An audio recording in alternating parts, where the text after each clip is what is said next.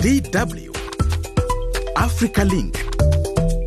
It's time for yet another edition of DW's AfricaLink, bringing you the latest news from the African continent straight to wherever you're listening from right now. I'm your host, Josie Mahaji. And I'm Isaac Mugabe. We are reaching you live on our Facebook page, DW Africa, and through our partner stations around the world. Tune in, share, and comment. Here is what to expect on the program. Nigerians react after operatives of the Department of the State Services DSS arrests President of Headers Association Alhaji Bello Bodejo over the creation of a vigilante group in Nasarawa State. So I believe that the security agencies will not just come and arrest him, and his arrest will not pose threat for one reason or another. And the U.S. Secretary of State Antony Blinken says the United States is determined to remain a strong security partner for Nigeria. As I told the President and the Foreign Minister, the United States will support Nigeria as it works to bring about a more secure, a more peaceful, and a more prosperous future for its people. We will also be updating you on the AFCON tournament, but for now, the world's news in brief. DW News. Welcome to the news. My name is Jen Nyingi. A Russian military transport plane crashed in the Belgorod region in the south of the country, close to the border with Ukraine. The Russian officials said all the people on board, reportedly including 65 Ukrainian prisoners of war, were killed. The Russian Foreign Ministry has blamed Kyiv for downing the plane. DW's correspondent Nick Connelly, who is in Kyiv, with more.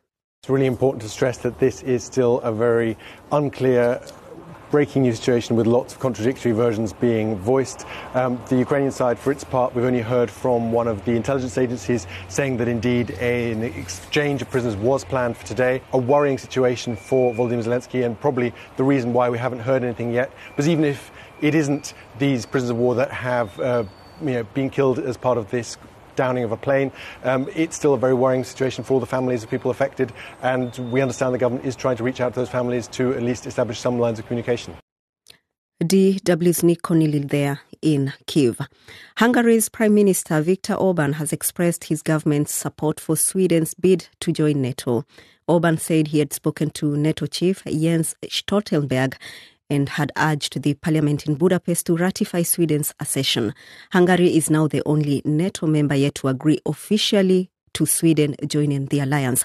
But did Hungary's support for Sweden's NATO membership come as a surprise? Here is DW's Lucia Scholten in Brussels. It does in a way, because there has been a bit of mixed messaging going on with regards to Sweden's NATO membership by Viktor Orban before. He has been critical against Sweden because of critiques against the rule of law in Hungary. And as I said, so this comes a bit as a surprise right now because of the things or the invitation he just has mentioned yesterday. He just spoke out yesterday to the Swedish Prime Minister Kristersson. DW's Lucia Scholten in Brussels. Russian President Vladimir Putin has said he's pleased Chad's President Mahamat Idris Deby has stabilized the country after Deby took power in a coup 3 years ago. The two presidents met in Moscow on Wednesday as Russia tries to boost its influence in Africa. Deby took power after his father was killed by rebels in 2021. This news is coming to you from DW in Bonn, Germany. German Foreign Minister Annalena Baerbock has called for increased effort to find a negotiated solution to the power struggle in Sudan ahead of a visit to the region. Before her departure this Wednesday, Baerbock said that together with partners in East Africa, she wants to explore ways of, quote, finally getting the two generals who are enemies in Sudan to the negotiating table so that they do not drag the country into further chaos, end of quote. And the M23 rebel group has appointed its own administration in areas under its control in Eastern Democratic Republic of Congo, sparking concern that it plans to form a separate state. In a statement, M23 political leader Batada Bisimwe said the group has appointed an administration in North Kivu's Rushuru territory. He added that leaders for the towns of Kiwanja, Rubare and Bunagana towns, also in North Kivu, had been appointed as well. For more news and information, head on to our website, dw.com/Africa. My name is Jen Nyingi. And you're listening to DW's AfricaLink program with me, Isaac Mugabe. And my name is Josie Mahachi. Welcome to all of you on our Facebook page, DW Africa. We also appreciate everyone who's tuned in through all our partner stations across the continent. And all of you that we see are following us as well and listening to every edition of AfricaLink on Spotify. We head to Nigeria, where the leader of the headers associations in the country, Alhaji Bello Bodejo, was arrested over the establishment of security outfit without the consent of Department of State Security Service and the police. Well, Bodejo was arrested at a town a few kilometers to the capital city, Abuja. The arrest comes days after the inauguration of the Fulani security outfit in 36 states, with over 4,000 men starting with at least more than 2,000 of them. Shao Salmanu has more. There is no doubt that security situation in Nigeria continues to call for precautionary measures for citizens to defend themselves against the activities of government due to the inability of conventional security agencies to protect the populace. Following the creation and inauguration of nomadic vigilante security outfit, tension and mixed reactions have generated among Nigerians as president of the Herders Association was arrested by security operatives. A resident, Malam Abdullahi El-Kurebe, has reacted by saying, First of all, I think if he did it outside the precinct of the law, yes, he violated the rules, and of course the agencies would have no alternative than to do their work by arresting him to answer questions on why he did so. That is, an individual cannot establish a security outfit. Some concerned Nigerians call for diligent handling of the matter so that it will not incite violence nationwide. El-Kurebe reacted again. There are private security outfits in the country, we all know. So why should they not be arrested, but he has been arrested? What are those steps they followed, which he did not follow, that he is being arrested and being questioned? So these are those things that we should look out for. As they arrest him, they should listen to him so that people will know that, yes, it is actually a right thing to do if it is. The security analyst believes that the leader will not be arrested for nothing. Rather, there may be other charges against the culprit. So I believe that the security agencies will not just come and arrest him, and his arrest will not pose threats for one reason or another. And the reputation of Bello Bodejo has been in question. So probably there are a number of things that we still have to wait for the security to make a release or make a pronouncement. But I believe that the Nigerian intelligence are working hard to deal with whatever threats that may come up as a result of that. In recent years, the Christian Association of Nigeria, CAN, have been calling for Bello Bodejo's arrest over alleged inciting comments. Thank you so much, Shehu Salmanu, for that report. Remember, you can also tell us what you think about that particular report out of Nigeria on our Facebook page, DW Africa. And it's all about security matters in Nigeria and the wider region. And that's why U.S. Secretary of State Antony Blinken is still in Africa on a week-long tour of the Africa's West Coast with the primary objective of sustaining U.S. influence in the face of strong competition from Beijing and Moscow, coupled, of course, with escalating instability in the Sahel region. Now, despite President Joe Biden's unfulfilled promise to visit Africa in 2023, Blinken's tour comes at a time of evolving political landscape since his last visit to the region in March 2023. Blinken said the U.S. is determined to remain a strong security partner for Nigeria, whose military is backed by his country, of course, Britain and other allies in the long war against Islamist insurgents. The United States is determined to be and remain a strong security partner for Nigeria. I want to extend the condolences of the American people to all Nigerians who were affected by the horrific attacks over the Christmas weekend. We mourn their loss and all killed in recent attacks, including, by the way, staff from our United States mission, locally employed staff and 4 police officers who were killed in Anambra last May. As I told the President and the Foreign Minister, the United States will support Nigeria as it works to bring about a more secure, a more peaceful, and a more prosperous future for its people. Blinken also said that he discussed how it is vitally important that there is focus on ensuring civilians are protected and humanitarian considerations, including challenges to democracy, corruption, and security in the region. Nigeria offers real, clear, compelling opportunities for investors. At the same time, I think it's no secret that there remain some long-term challenges that need to be overcome to really unlock the full potential. Tackling corruption, making it easier for foreign companies to repatriate capital, these will all pull in a transformative direction and pull in transformative investment. Well, that press conference, together with his Nigerian counterpart, Yusuf Tugal, wouldn't end without, of course, journalists asking the pertinent issue and current affairs story about Israel's war with Gaza or in Gaza. And Yusuf Tugal, the Nigeria's foreign minister, said there was commonality between their countries, that's Nigeria and the US, on a two-state solution for Palestine and Israel. Take a listen. The issue of Gaza is one that President Tinubu brought up during the course of the discussions, and it was deliberated upon. It was discussed extensively. The approach here is to focus on the commonalities. So one thing we have in common, a common denominator between the U.S. and Nigeria, is the fact that we both agree that the way forward is the two-state solution.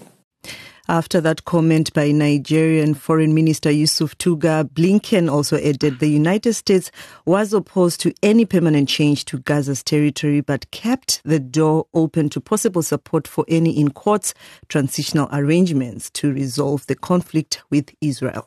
And with regard to Gaza, we've been very clear our opposition to the forced displacement of people.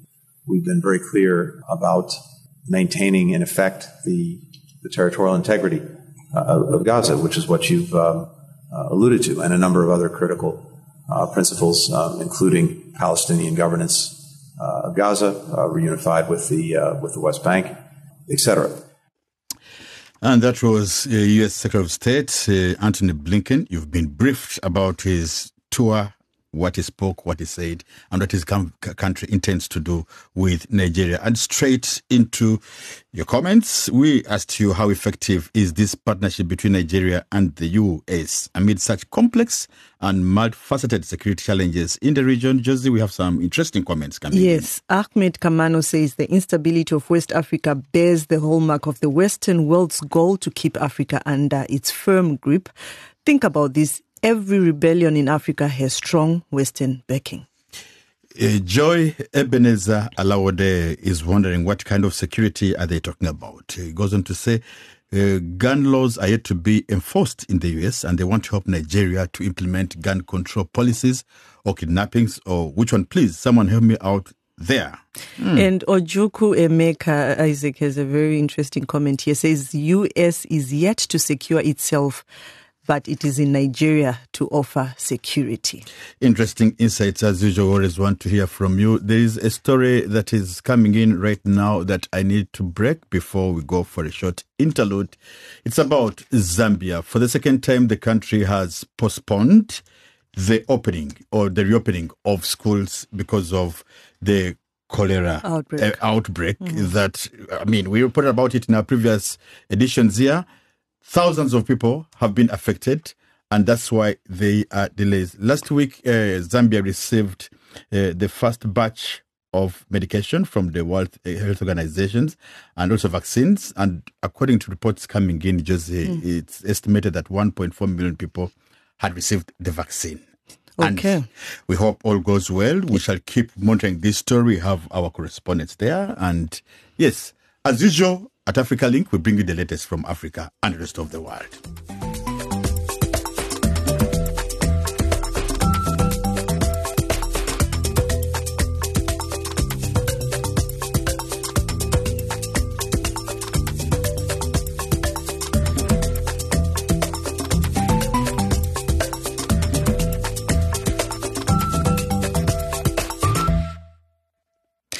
You are listening to Africa Link, broadcast from Monday to Friday. Our top story today, U.S. Secretary of State continues his tour of Africa. We also have the latest from AFCON. I'm Josie Mahachi. And once again, my name is Isaac Mugabi. We appreciate everyone who's tuned in on our Facebook page. That is DW Africa. Remember that also Africa Link is available on Spotify and other Apple products. And this is what is coming up. Cameroon's Christophe Wu was the last player to score in an extraordinary period of stoppage time as Cameroon's indomitable Lions eventually defeated Gambia 3-2 to stave off an early exit from the AFCON. The coach, Rigobert Songo, was quite elated. Vous voyez même que j'ai plus de voix. J'ai plus de voix parce que c'est trop d'émotions. Well, you see, I have no voice, too many emotions. I am satisfied with the performance of my players. You wouldn't want to miss that. But first to South Africa, where a woman has told the harrowing story of her escape from Gaza. Zakira Chotia lived in the Palestinian territories for 27 years. And although she saw conflict, she says nothing compares to what she witnessed in the days following October 7. Zakia, like you mentioned, she was evacuated from Gaza with her 5 children and now is trying to rebuild her life in Johannesburg. She calls for the world to do more to protect civilians in the Palestinian territories and believes she was lucky to have gotten out with all her children. DW's Diane Hoka visited Chotia at her home and sent this report. So I really think that we are fortunate that we actually got out. It's a miracle from God. Yeah. Because we saw a lot of things that we were not supposed to see. Zakira Chotia is able to reflect on her life in Gaza from the safety of her home in Johannesburg. She returned to South Africa in December after escaping with her children. The vibration of the sound of the missiles as it hit the ground, it cracked every part of the entire all of the windows that was within the building, it cracked and it came like spikes around you. So if you were in the wrong position, you would be really, really badly hurt. Chotia spent more than 25 years living in Gaza. She married a Palestinian man, raised a family and built a life there, teaching English and doing humanitarian work. But that life came to an abrupt end when Israel launched its war against Hamas in Gaza following their terror attacks on October 7th. We saw how the buildings were collapsing in front of our eyes. And as they were bombing, they were targeting an area like 3 minutes from our home.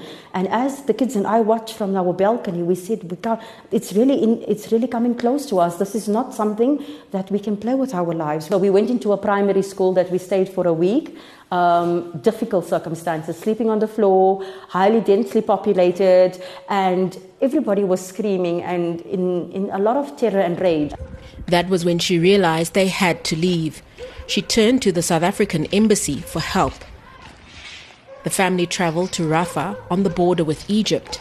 They waited for over a month before being allowed out of Gaza. When I passed the border and we got through that stage, I said, okay, this is really understanding and having faith in God. Because you're going into unknown stuff and you're putting yourself into unknown situations and you have the higher power of faith in God. That was my key, I think. But she can't help worry about those left behind, including her ex-husband. I hope that he can come out because he trusted me to come with the children here to be safe. But I don't know who's going to be alive of their family. Chotia and her 5 children are now rebuilding their lives here. But she still thinks about the people in Gaza. They really need people that can really do their part in getting them a ceasefire that can hold. They need peace in their lives. They're tired of war.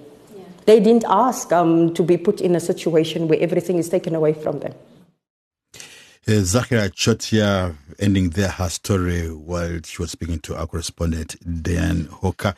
Let's now quickly move on to another story before we get to what most of you are waiting for, and that is AFCON. So before that, British Prime Minister Rishi Sunak suffered a setback to his plans to deport some asylum seekers to Rwanda after Parliament's upper house backed a largely symbolic motion to delay ratification of a treaty aimed at overcoming a legal block, and that was this week. Now, young Africans are undertaking perilous journeys across the world, fleeing their home countries for various reasons. Seeking a safe haven in Europe, the US, the UK, Canada and other destinations, with no intention of returning to Africa, including Rwanda. But Rwanda has already established agreements with the UK regarding arrangements for hosting asylum seekers. So the question is this what young Africans want? DW's Isaac Kalechi in Accra had a debate with young Ghanaians. Sit back, relax and enjoy this debate. Thank you so much and welcome to Accra for this debate. We are talking about refugees or asylum seekers who the UK wants to send back to Africa, and the country that they are being sent to is Rwanda. We want to find out whether indeed Rwanda is the right place for them to be sent to. I'll be speaking to my panel members pretty soon. I'll be talking to Elvis Ajete, who is a migration expert. Also here is Dr. Ian Ivory, who is from Sierra Leone and currently based in Ghana. He is a scientist. And Samuel Brew, who is a university student. Let me start first with you, Dr. Ivory. What do you make of the plan by the UK to send these asylum seekers back to Africa and to Rwanda? All right, so for me, I think Africans, it's time they will come back home and build Africa, because we've seen what is going on. UK and Europe, that's their country. And I know it's difficult for us in African countries, but it's only when we come back home and then we develop our country and make it better for us to live. So whichever country, whether you got Rwanda or whichever African country Africans are coming back to, they're coming home. So I think it's a good thing. Samuel, what do you make of this plan? Do you agree with the points that have been raised by Dr. Ivory? To be fairly honest, if the conditions under which they had to leave their country were so bad that they had to go to the UK and the facilities in the UK are not enough to accommodate all of them and they have to be relocated, to be fairly honest, I don't think Rwanda will be the best place for them, seeing as Rwanda is also a developing country and they themselves are also trying to manage the resources that they have. So to have extra people on top of that, try and also use those resources will just be straining it too thin, and I don't think that will be helpful for any of them. So you think that Rwanda is not the right place because of the opportunities there or because of other reasons? Mainly because of the opportunities there. It wouldn't really be as accessible to those who will be sent there, as even those in the citizens themselves don't have that much access to the opportunities given to them in the country. Let me bring you in, Elvis. You are a researcher in migration. What's your take on this plan by the UK government? Well, I think it's a fantastic idea, but I don't agree with them, because for a refugee who is seeking asylum outside the continent and out of their respective countries, their most important need is security and safety, and not economic opportunities. Let's ask ourselves, does Rwanda have the security we need for these refugees to resettle back into Africa? Yes, it does. And let's also think about their safety and ask the same question. So for me, I think it's a fantastic idea. There is no reason why they should not be brought back to Rwanda and in fact back to Africa. And you talk about safety, but the issue is that others have argued that Rwanda may not be safe for them, because we know again the verdict by the West on Kagame and the system that is run in Rwanda. You disagree with those notions? Of course, you may have issues about Kagame's democratic credentials as a leader, but come to think of it, will these affect these refugees going there? Many thanks, Isaac Kalechi, for that debate. And in case you want to listen to the full debate, you can go on our website, dw.com/77%. Yes, indeed, it's a detailed and longer debate. We just cut a short snippet out of it. And I mean, we'd like also to hear your feedback about what you think about this particular story of the UK and other countries also mulling ideas of sending migrants or asylum seekers to Rwanda by going to our Facebook page, DW Africa. AfricaLink. Sport. Welcome indeed to sports. An extraordinary second half and a frantic period of stoppage time saw Cameroon beat Gambia 3-2 to avoid an embarrassing early exit from the Africa Cup of Nations. Gambia were in contention for a place in the last 16 themselves after coming from behind to take a 2-1 lead. Indeed, true, Josie. There were crazy last-minute action. By the way, Gambia equalized, but VAR came to the rescue of Cameroon in the almost last minute. But he used his hand now. Yeah, he used his hand, yes. Luckily enough, there was VAR, but according to footage of the fans, they had been dejected. We saw people disappointed, but then thankfully the VAR was that rescue them. But who was the happiest man of the day? I think before we talk about coaches who have been resigning, one of them was going to be Cameroon's coach, Rigobert Song. But Samuel Eto'o even shed tears. Yes, tears of joy. But before we go into that, let's listen to what Cameroon's coach, Rigobert Song, said. Vous voyez même que j'ai plus de voix. J'ai plus de voix parce que c'est trop d'émotions. Well, you see, I have no voice, too many emotions. I am satisfied with the performance of my players. I think I have said that in previous press conference. We do everything possible to get the 3 points. No comment how we played. It must be to get the points. It was done. It is not easy. The purpose is reached. It is not finished yet. Pas facile, mais l'objectif il a été atteint, mais c'est pas fini encore. Cameroon's coach Rigobert Song there. Now, Gambia coach also Tom Saintfiet quit minutes after his side's elimination from the Cup of Nations on Tuesday, despite a sterling effort to try and secure a place in the last 16 at the expense of 5-time winners Cameroon. The 50-year-old Belgian said his contract was running out in August, but he would be happy to leave immediately. My team, I think, can be one of the most proud coaches in the world of a team who bounced back, after such 2 difficult games, a difficult start, difficult preparation, and then today playing a great game. I think we deserve at least a point. We could have had the victory, but I'm very proud as a coach.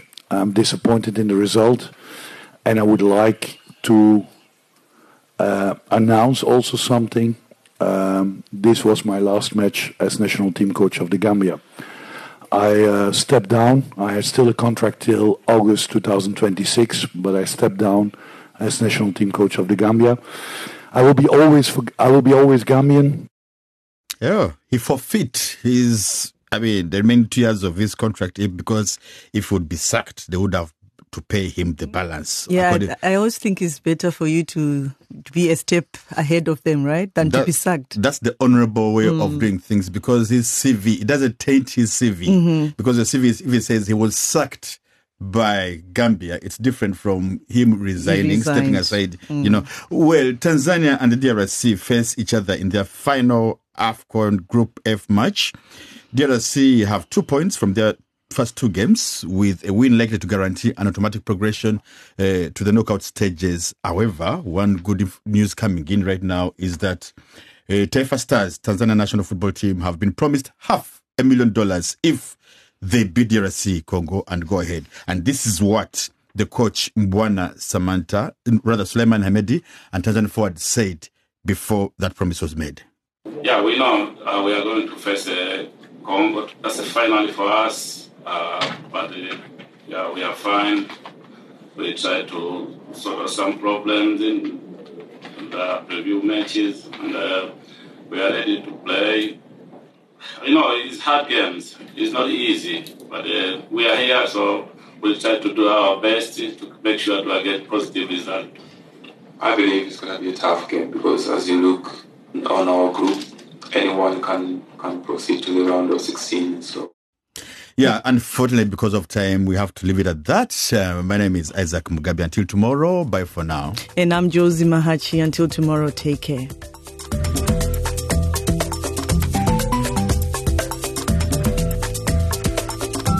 DW. Made for minds.